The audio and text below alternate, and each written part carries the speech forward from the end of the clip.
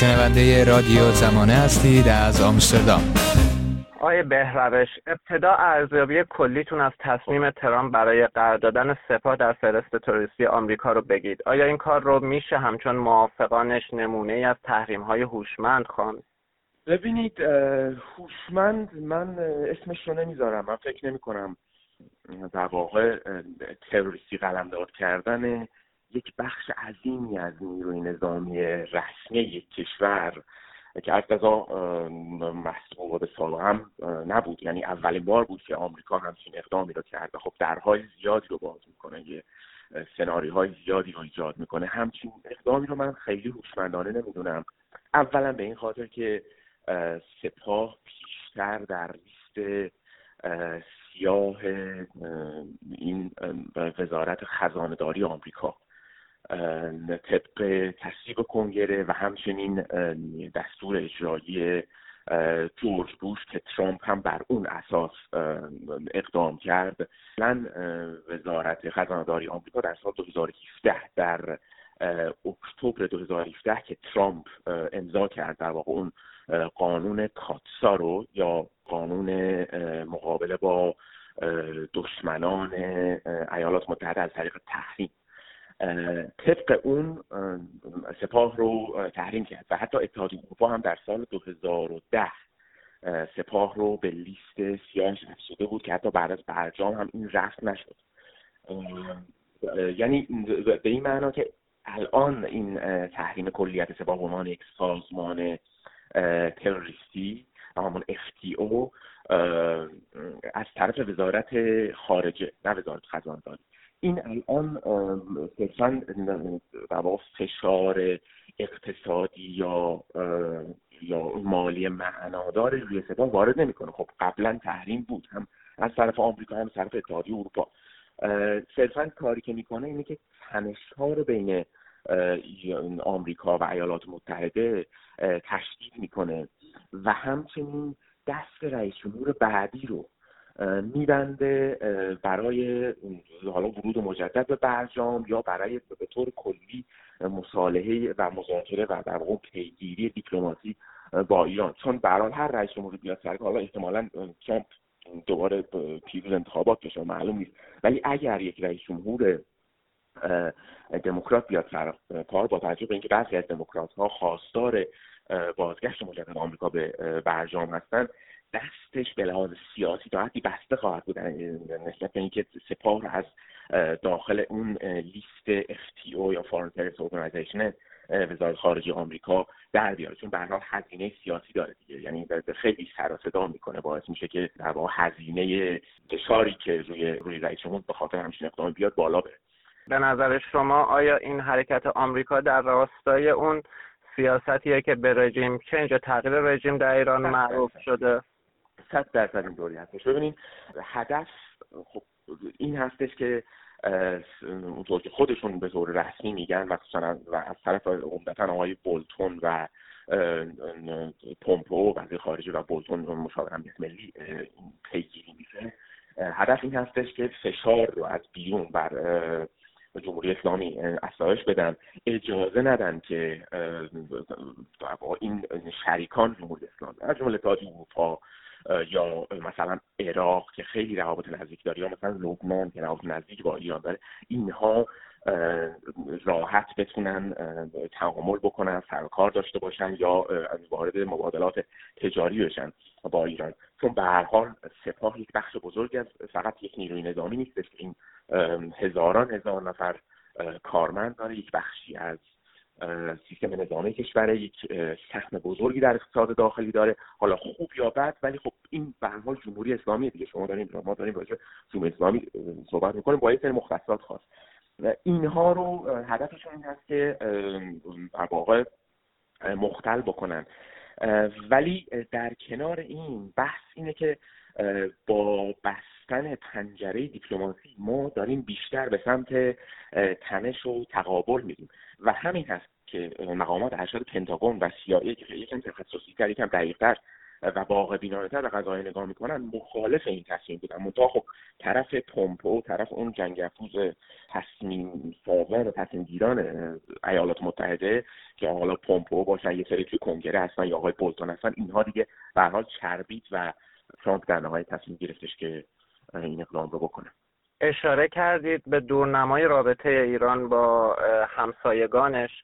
اتحادیه عرب در آخرین بیانیه خودش ضمن اعلام محکومیت‌های همیشگی خواهان همکاری با ایران بر اساس حسن همجواری شده بود. تصمیم ترامپ برای قرار دادن سپاه تو فهرست تروریستی که در آستانه انتخابات اسرائیل هم اعلام شد چه تأثیری بر آینده روابط ایران و دولت‌های عربی داره؟ به ویژه اینکه میدونیم بعد از تصمیم دیگه ترامپ در مورد بلندی‌های جولان یک بحران دیگه هم شکل گرفته بود. بعد ببینید اولا اینکه خب اینو هم من اشاره بکنم که انگیزه های این تصمیم تا حدی هم داخلی بود. یعنی ترامپ بیشتر سعی می‌کرد که اون وجهه خودش رو، اون تاثیر خودش رو در میان حامیان راستگرای اسرائیل در داخل بین مسیحیون افراطی یا اون بخشی از یهودی‌ها که طرفدار اسرائیل هستن تقویت بکنه و همچنین خب هم رو اشاره کردیم تسهیل کرد برنده شدن نتانیاهو رو برای پنجمین بار در واقع در انتخابات اسرائیل.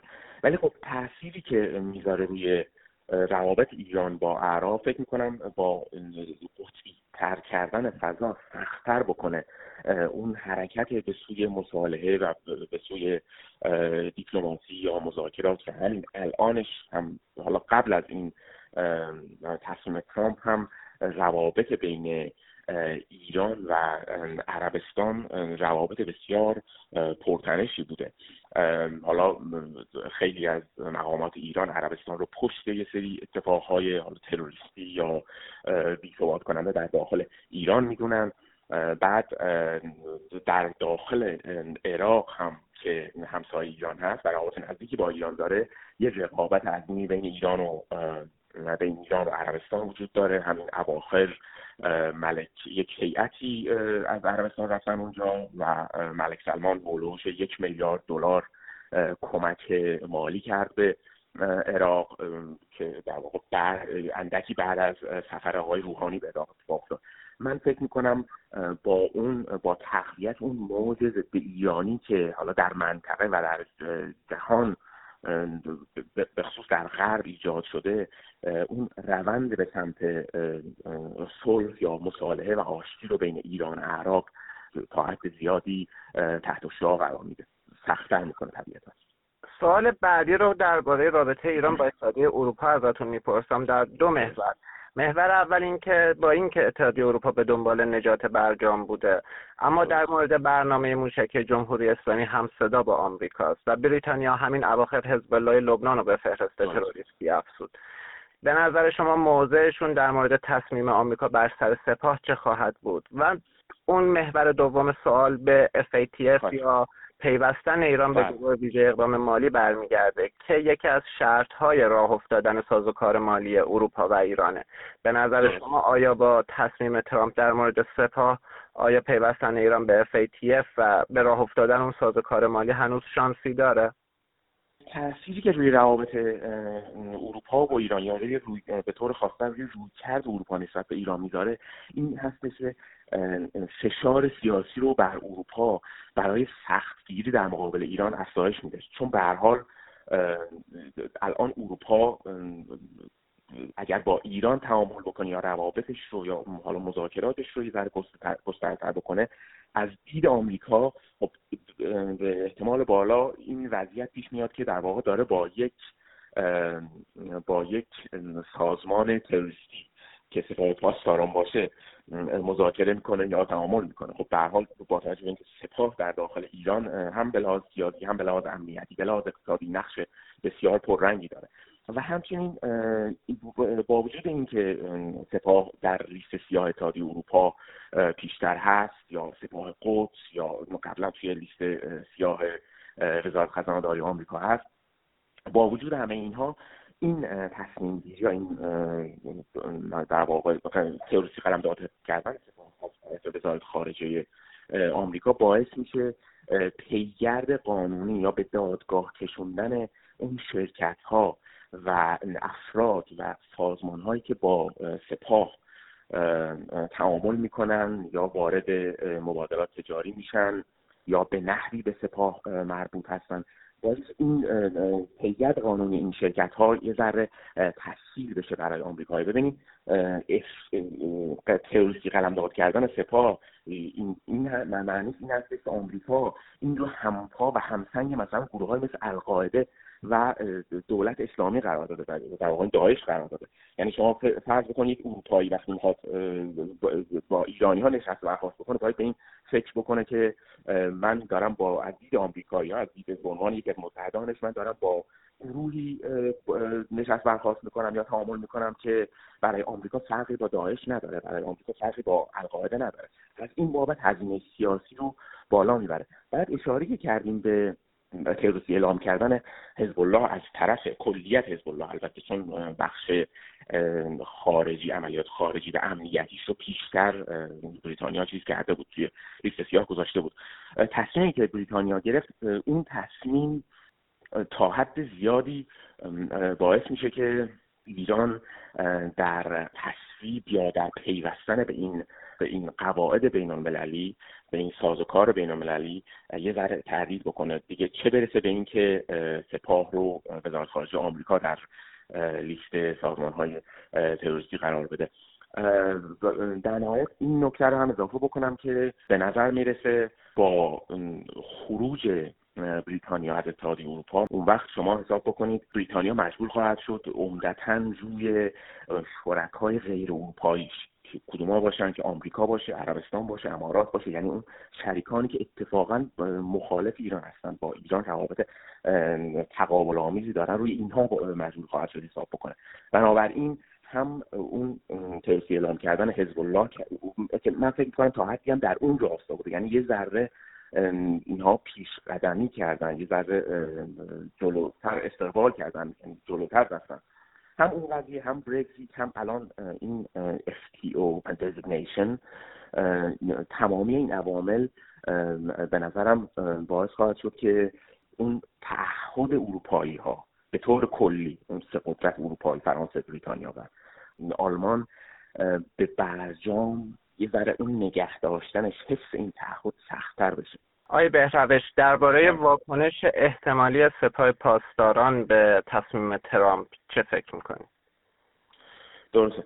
ولی ببینین، به خاطر اینکه جان نمیخواد یک ائتلاف جهانی علیه شکل بگیره، با وجود فشاری که در داخل ایران به وجود اومده برای خروج جمهوری اسلامی از برجام، همچین اتفاقی زیاد محتمل به نظر نمیرسه. یعنی ایران بیاد مثلا در واکنش به تروریستی قلمداد کردن سپاه از مثلا برجام خارج بشه، حالا لااقل به این زودی اتفاق نمیفته، خیلی محتمل به نظر نمیرسه. همچنین واکنش مستقیم سپاه، مثلا هدف قرار دادن نیروهای آمریکایی در منطقه به شکل مستقیم، هم زیاد محتمل نیست، چون به راحتی میتونه منجر به یک جنگ با مقیاس گسترده‌تر بشه و منجر به برخورد نظامی بشه. منتها چیزی که به نظر من ممکن اتفاق بیفته اینه که ایران سعی بکنه به شکل غیر مستقیم از طریق برخی گروه‌ها هزینه حضور آمریکا در منطقه رو افزایش بده، مخصوصا در کشورهای همسایه، جایی که ایران حضور نظامی یا شبه نظامی داره، مثل افغانستان، مثل عراق. با این نتیجه گیری تمام بکنم که در داخل ایران هستند کسانی که فکر میکنن بی پاسخ گذاشتن رفتار تهاجمی و خصمانه دولت ترامپ باعث تقویت موضع جنگ طلبان میشه، باعث اون فرسوده شدن یا تضعیف بازدارندگی حکومت میشه. بنابراین خیلی هم عاقلانه نمیدونن که سپاه کاری نکنه در برابر این تروریستی خواندن یا رفتار تهاجمی آمریکا. و خب خودتونم مطمئنا در جریان هستین که هم شورای عالی امنیت ملی هم مجلس الان در حال تصویب قوانین هستن که کلیت ارتش آمریکا به ویژه سنتکام رو، سنترال کماند رو که مسئول عملیات در خاورمیانه و آسیای میانه، آسیای مرکزی هست تروریستی اعلام بکنن. خب شورای عالی امنیت ملی همون روز چند ساعت بعد از ترامپ، بعد از دولت آمریکا، سنتکام رو تروریستی اعلام کرد و در داخل مجلس هم یه طرح سپردیتی دادن که کل نیروهای آمریکا به مثابه داعش یا نیروهای تروریستی قلمداد بشن. با هم باشیم یک صدا، رادیو زمانه.